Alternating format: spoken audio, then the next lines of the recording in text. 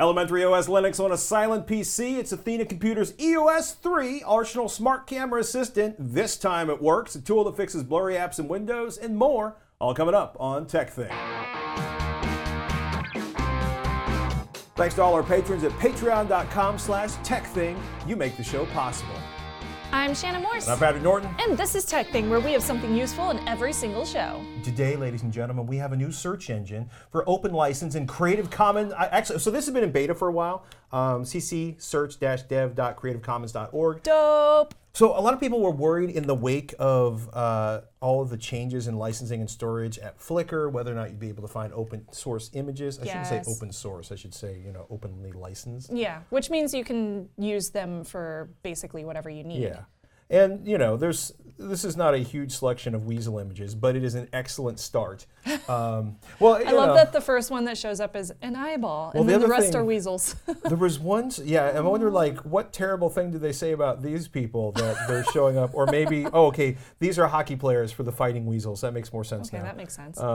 Soccer player Weasels issues. only. So, in any case... I could find that very useful for ThreatWire because I use Creative Commons photos for all of my thumbnails. So something like that would be great for that. Perfect. It's also interesting that it will allow you to search for other things. But I was supposed to point out, if you're looking on the regular Google search, right, you get a lot more weasels for your search action. But if you actually want to find stuff you can use, you have to go to Tools and Usage Rights and Label for non-commuter reuse with modification, for example, if you want to use them. And that gives you a smaller group of weasels, but still a much larger selection of weasels. Right. Yeah, that's what I usually use for my thumbnails. So it's something to think about, something available, another tool. But apparently there's also 3D models inside of here and a bunch of other stuff. Wow, cool. Creative Commons, still out there, still doing their thing, except search engines. Yay! So speaking of open things, we have some open source goodness today, I believe. Let us talk. We review a lot of systems from Dell, Lenovo, and other major manufacturers, but we're always up for seeing what a boutique PC maker is doing. And this, ladies and gentlemen, is Athena Computer's EOS 3. We get excited, right? They reached out to us, asked if we'd like to review a silent... It is very quiet. It's silent. Yeah. There's not a fan in this I hear thing. nothing. Yeah, so they're running Elementary OS on a silent PC. This is the EOS 3. I said, sure. A couple weeks later, this aluminum cube showed up, reminding me of nothing so much as a mid-century high-rise or one of the buildings that used to squat near the base of the World Trade Towers, at least how I remember them. All the cables come out from underneath the case. Cable management is basically through the stand. Inside is the power supply, a Core i3-8100 on a mini ITX motherboard, a GTX 1050 GPU, 8 gigs of RAM, and a half a terabyte SSD. Nice. So this is a Streacom DB4 case. It's got heat pipes that route the heat from the CPU and GPU to the sides of the enclosure. So the enclosure itself is actually part of the cooling system. For larger CPUs or GPU cooling, you basically add additional heat pipe kits. The whole thing is 260 by 260 by 270 millimeters, and you can fit up to two 200 millimeter by 110 millimeter cards inside of it. So your GPU selection is going to be somewhat limited. Yeah, but it's nice that you can still fit two. Yes. Well, you can fit one GPU. Thickness is going to be an issue. But, you saw the GTX 1050 inside of there and the cooling inside of the case. This is a $300 case retail without the additional cooling for the GPU. Dang. That kind of adds to the price. That said, like we said before, this is a legitimately silent PC. No sound whatsoever, which is always impressive and makes me happy. Mm-hmm. So the EOS 3 is loaded with Elementary OS. It's based on Ubuntu and features the Pantheon desktop environment. It is super clean, as in stripped down. Keeps things really simple for users moving from Windows or OS X. It's normally offered on a pay-what-you-want model, and there have been issues in the open source community because at one point people are like, Elementary OS is trying to trick people into paying for free software. Ubuntu does the same thing. Not going to get into that. Well, yeah, who did it first is an interesting question. I'm not going to get into that. It's got a dock at the bottom, a transparent panel at the top. It bears a strong visual resemblance to OS X, to everyone but the crew that build Elementary OS. And I got to say, it's interesting. They remove a lot of preferences and options for some tools, right? Mm-hmm. I remember the first time I looked at the file manager, it was like, okay, I can't change any things. And simplification, restrictive, you make the call. But this is Linux for non-Linux people. And again, I'm not going to get into the inside baseball Linux geekery or angst over having an operating system that offers curated apps that cost money featured prominently because, quite frankly, I think developers get to eat, or they should be able to eat. Developers should get paid for their work. Your mileage may vary. I understand that. So I did a bunch of basic computing, day-to-day stuff, and like every Linux distribution I've ever used, there are things that are obvious and things that take some time to figure out. Where I can right-click and do something useful, for example, totally different on Elementary OS compared to Windows. Not a big shock that. Elementary, even more so than Ubuntu, is extremely user-friendly and easy to get running. I had to dig well below the curated Office apps to find LibreOffice, for example, but most things just work. There's something to be said for not having all the options in a Linux OS, especially if you're in an environment where you have lots of noobs and you don't want them to click things and go, and then you have to do tech support. Good point. Gaming on Linux sucks compared to gaming on Windows. I'm just going to be blunt about that. It is my opinion. It has nothing to do with the hardware on the EOS 3, which is fine for medium 1080p gaming. I am just spoiled as a Windows user, and there's nothing to keep you from dual booting Windows on the EOS 3 for gaming if you would like access to all of the awesome, latest, coolest, bestest games. Hallelujah. Yeah. Can I get an amen? You can get an amen. I like this machine. You are going to need to have room for it on your desktop, right? Because the cables come out of the bottom, and that is not floor friendly. And you're paying a fairly high price for a Core i3, $1,550. Upgrading to a Core i5, which comes with a minimum of 16 gigabytes of RAM and a 1 terabyte SSD, will set you back $2,050. Wow. Not cheap, but silent PCs generally aren't. Big loud fans are cheap, which is why most computers make noise. AthenaComputer.us is the website for the EOS 3, Elementary.io for the operating system. Go check them out. Y'all, I am so excited because I finally got my Arsenal to work so that I can give it a proper review. Now, as you remember from last time, I could not get the device to connect to my camera. And as it turns out, the tutorial that is on their website, on their page, which I showed you last week or 2 weeks ago, was missing this very crucial step, which was you have to put your camera into aperture priority mode via the little wheel on the top of your camera, because you change it from auto to aperture or shutter speed or what manual focus or whatever you want to change it to. You have to put it to the A for aperture priority. I didn't do that. So I was like, oh. So I reached out to their customer service, and they finally figured out what the issue was. Now it's connecting like a charm. I can finally give you a review. Hooray! I would like to point out that Shannon had talked to customer service before doing her review last week. They pointed out that this does not work and does not work for many users. Hopefully, the instructions have been altered to reflect this critical step. Yeah, I hope so. By the time that this episode is posted, I really hope that they include that. They did say put your camera and aperture priority on the manual for the smartphone app, but that's assuming that you've already gotten into the smartphone app, which you can't do until you can connect the camera to your app. So unless you get to that point, behind the lock door after, yeah, and I was like, I didn't even read those instructions yet because I wasn't in the app yet. So aperture priority, that's the thing. What does this thing do? Okay, so to recap, this is a smart device that is supposed to intelligently read the data being sent to it through the camera to take perfect photos based on the lighting conditions, the environment, any kind of movement in front of the lens, etc., etc. It's not waterproof. The battery lasts about 5 hours, which I was able to test when I was on vacation last week, but it can be charged while it's in use via the micro USB, which you can plug in right on the side, which I thought was really, really cool. That means that you can do like a really long time lapse, and this thing will last like forever. So I love that that's an included feature. Firmware updates are continuous, and that's also a good thing because it still has a few kinks to work out, which I will talk about. In, like, for example, focus stacking. That's something that I had mentioned 2 weeks ago, where the Arsenal takes multiple photos to get a very sharp focus throughout a wide depth of field. That's still not supported on my A7R II, so unfortunately it's not something that I can review and tell you about. So hopefully that's one of those things that they work out and that actually gets updated on my device soon. So I connected to this thing like so. First, you have to take your little Arsenal device and you stick it on the top of your camera. Make sure that it says Arsenal facing you. And then you simply power on the Arsenal and you turn on your camera. You go for the Sony A7R II, you go into your smart remote control, which is an application that allows you to connect the Sony camera to your phone. And then you connect it to your phone, which it should automatically do after you've set it up for the first time. Then you open the Arsenal Android app. and you click connect when it shows the arsenal on the screen, and from there you can start playing with the application to get perfect shots or put it in smart mode to do it all for you. Yay, automatic awesomeness in your photography. Except for the parts that don't work yet because they haven't figured out the firmware. Exactly. Okay. So, smart mode requires a tripod and your phone. And once you have your shot composed, you click on the live view to choose a focus point, and then it takes your photo.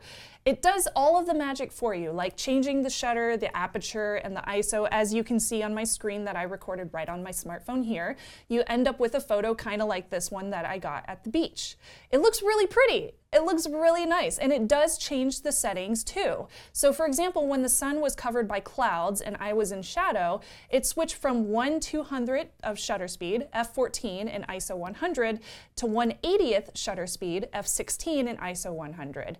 This was likely due to the bright sunlight and the crashing waves in the first photo, which means it had to have that fast shutter speed, to the calmer waves and the clouds in the second photo. So that was pretty cool and definitely intelligent, and I could probably do similar things in auto mode on my camera without the arsenal though, so that's a thing.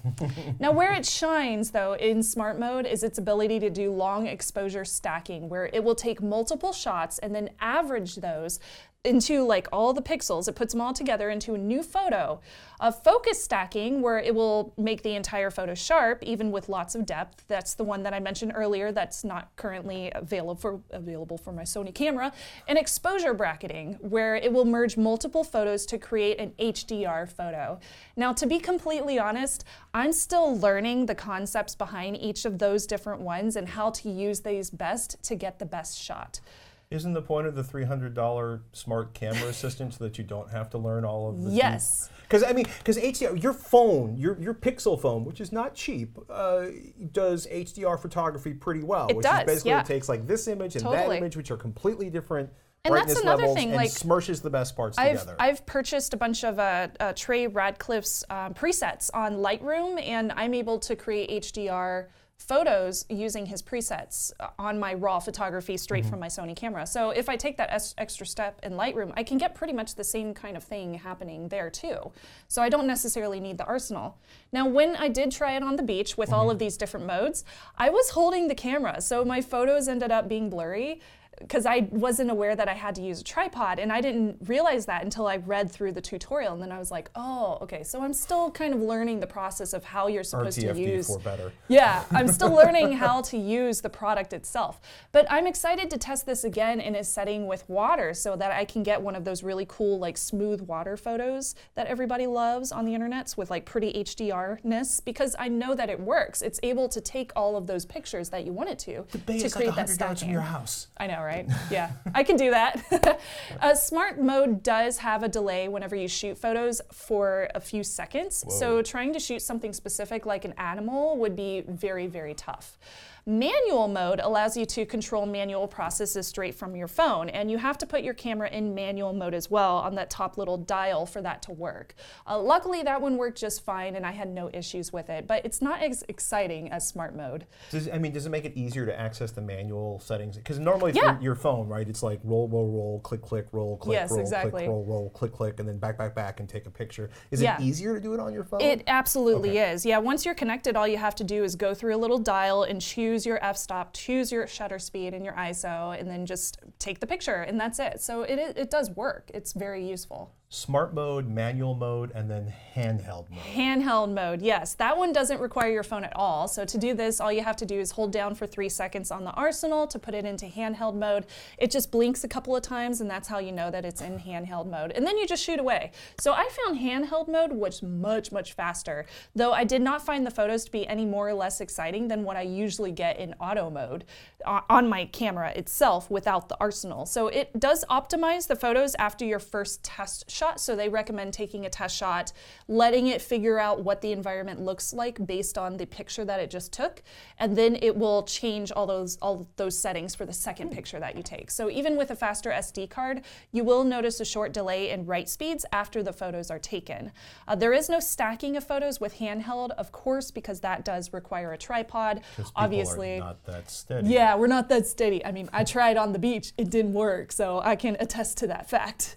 The time-lapse screen is really cool. That one was actually something that I thought I'm definitely going to use whenever I'm in a place that has like really nice stars or something. So I can get cool star photography of like watching them go across the world. You know how you get those really neat time lapses? Oh my gosh, they're so pretty. But that will automatically calculate the runtime for the photos to be taken and the play time for the final time lapse. It did confuse the heck out of my cat, which was hilarious. Obviously, I did a time lapse of my cat because I thought it was really cute.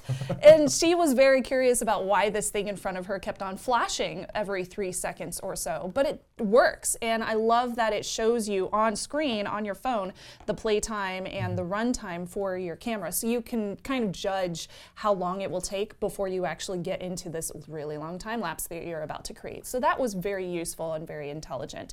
The last thing that I wanted to test was, of course, video mode, which is the other mode on Arsenal's smartphone app, which will allow you to control many functionalities on the video settings via the application. But go figure, this is not supported on my camera at this time, so I cannot test it. And that is a huge, huge bummer for me, because I would love to be able to control video features from my phone via the Arsenal to be able to use this in my studio, because I don't have a camera person for my home studio. It would be wonderful to stand in front of the camera, set everything on my phone, and then just hit record and let it do its thing. Okay, so it Yay! in some cases it's not that much better or different, at least from what you're looking at, compared to the automatic settings in your camera. Yes. In two of the most important use scenarios for you, they haven't gotten it to work with your camera yet. You're waiting for the firmware update. The focus stacking and the video features. Man, so for now, it's a fun little device. Like the time lapses are really cool. The HDR photography is awesome. The smart mode is really interesting, but it doesn't fill all of my needs, nor has it fulfilled all of its promises. When you watch the videos on their channel, they promise a lot of stuff. They just haven't gotten there yet. Lots of things still need firmware upgrades to work, but they are also trying to make it compatible with tons of cameras. So I will give them props for working so hard and so diligently to keep on getting these firmware updates out. I hope that they come quickly, because I would want to do all of the different features on my on my camera. It's still new. It's still a very new device, and as such, you know, it still needs work. So would you buy one right now? I don't know if you would want to. I would wait to buy one if you want one until all the functionality works on your camera. And until then, I would just say watch the firmware updates on the website, check to make sure your camera is supported, because if it's not, you'll probably be somewhat disappointed like I was. So if it's still under its return window, I will likely be returning it until they get all of those firmware options figured out, video mode being the huge one for me. Yay. Yay. So close. I know, so close. My dream is not quite there yet in 2019, but hopefully soon it will be. On the upside, did you buy this out of a Kickstarter? No, I bought it right after the Kickstarter, so I did get like $50 off because they were doing a sale promotion. But unlike two of the last three Kickstarters I did, you actually got a product. I actually got a product, yeah. So yay, the Kickstarter actually worked, and they do have a shipping product, even though the firmware updates are still incoming. So I would love to know if you have any questions about the Arsenal, since I have been testing it. I really enjoyed working with it in like that water, kind of in the beach area, because that environment was perfect for testing this. So if you have any questions about it, email me, ask@techthing.com, or you can tweet me @snubs. Battle stations, people. Eric's got a battle station he also considers as doing something analog. He writes, after spending too much time at my old corner desk, I decided to create a new space in my office. Taking a little inspiration from vintage aviation, I built the suspended shelves and desk. I need to spend more time organizing, but I have a great place to show off my Ryzen build. Eric. This is really cool. One, anytime anybody has an airplane propeller in their house, I get really excited. But if the picture viewing app, oh, there we go. You can see where he's actually created suspended shelves. Whoa. And oh, look, we got radio controllers. We got a vintage model helicopter. We have something that I can't figure out what it is that looks really cool. There's the propeller, but nicely done. Beautiful. Also, the vintage map, very nice. That's so cool! And of course, if y'all have analog pics or battle stations that you would like to share with us, definitely send them over to ask@techthing.com. We would love to feature them for y'all. Just put "do something analog" in the subject line so that we see it. Makes them easier to find. We love your questions, your tips, and your suggestions of products and ideas to check out. Do us a favor, tweet at TechThing, at Snubs, or at Patrick Norton. We want to hear from you. Or as always, you can email ask@techthing.com. And a big shout out to our patrons, patreon.com/techthing. You make the show possible. Our thanks to you. Join the crew that makes TechThing happen at patreon.com/techthing. John is having problems with Windows 10 and apps that look blurry. That's a weird thing. No, he it's writes he writes in, Windows recommends 100% at the native resolution of 1920 by 1080. This looks amazing and crisp, but everything is so tiny, it's hard to work with it. I have set my scaling to 150% to make it more usable, but this makes some programs look blurry and awful.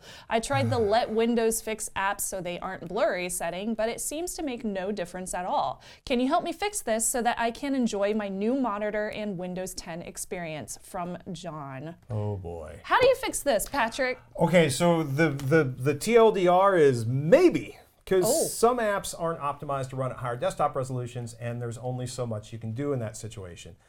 You've already tried Let Windows Fix apps, and that didn't help. Now you can turn that off for an individual app. If letting Windows help makes things worse, right-click on the icon, the shortcut for that app, go to Properties, Compatibility, hit Enable Display, Scaling on high DPI settings, and restart your PC, and you'll probably find out that reversing whatever setting that made it blurry will make everything small and impossible to read again. It'll be crisp. But small.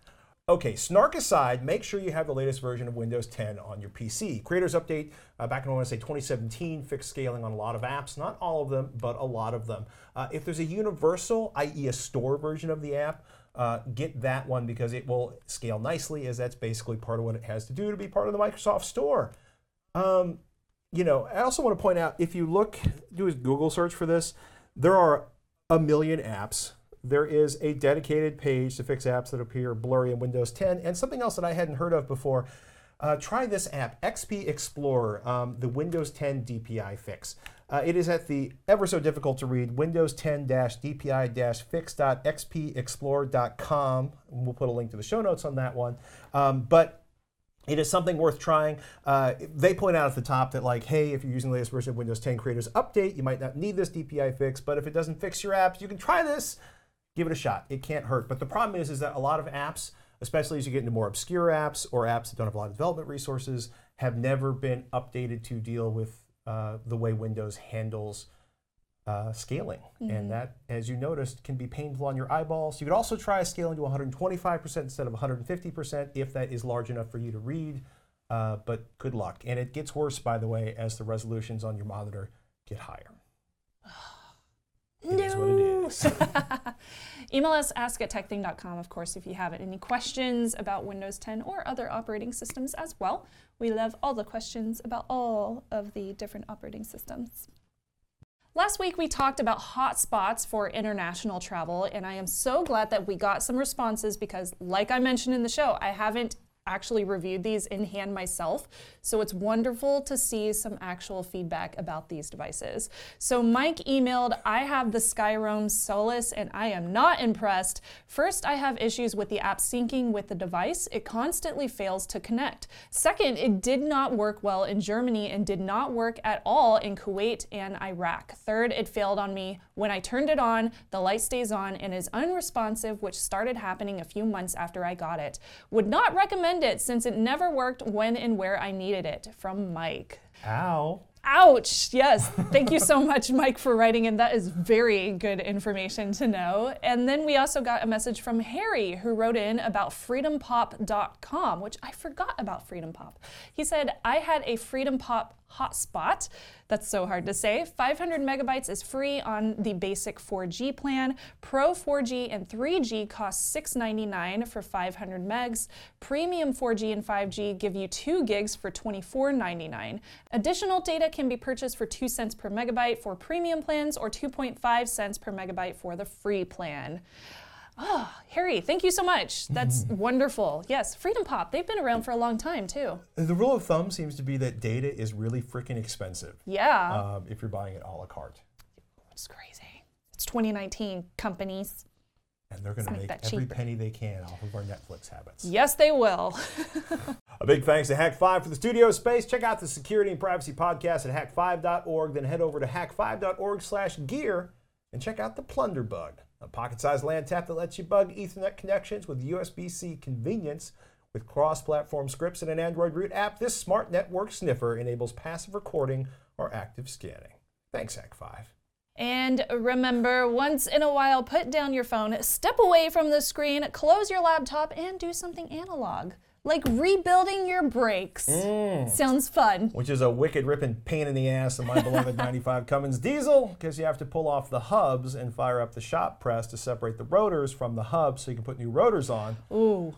Fortunately, the last time I did this, I used all the anti-seize, so everything slid right off. That's good. Yeah, I pulled the boats, everything. Well, no, the previously, despite the fact that the truck grew up in Arizona where there is no water, Oh, yeah. it was still kind of like the mother of all projects to remove this. Not like Detroit salted roads bad, but Ooh. bad enough. Yeah. Lube and anti-seize people, they always make life better. Trying to teach the boys that. Anti-seize and lubrication. Well, Tristan is like the high-speed scooter maniac. Oh, yeah. And he blew out one of the bearings on his scooter. Oh, no. It was crazy. Whoa. I should get a picture of it because it was like there were 4-ball bearings and the retainer was like melted away. It was glorious. We'll talk more. My little gearhead. Oh, that's so cute. Oh my goodness. I'm Patrick Norton. I'm Shannon Morse. We'll see you next week on Tech Thing.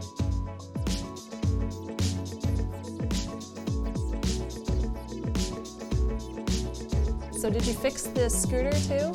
I have to pick up bearings. It's one of my projects today. Oh, I have to okay. go to the skateboard shop, but I want to go to the good skateboard shop because the local skateboard shop is really a bong shop. Well, not really bongs. Oh. Apparently kids don't use bongs anymore, but it is an accessory shop. We used to have one of those. Oh my gosh, that just brought back a memory of Yeah. when I was a teenager and I had to go in a bong shop to buy my Pokemon cards. We probably just violated the G rating on YouTube. It was really weird. I didn't know what they were until I was like maybe a senior in high school, and then I was like, I know what those are now. One of my favorite overheard moments of all time was overhearing a shopkeeper explain to a parent who came in to find out what this thing was in their child's room that they saw through the window in the store. Oh my gosh. It was amazing. I just sat there with my Diet Coke like, doing good. Yep, yeah.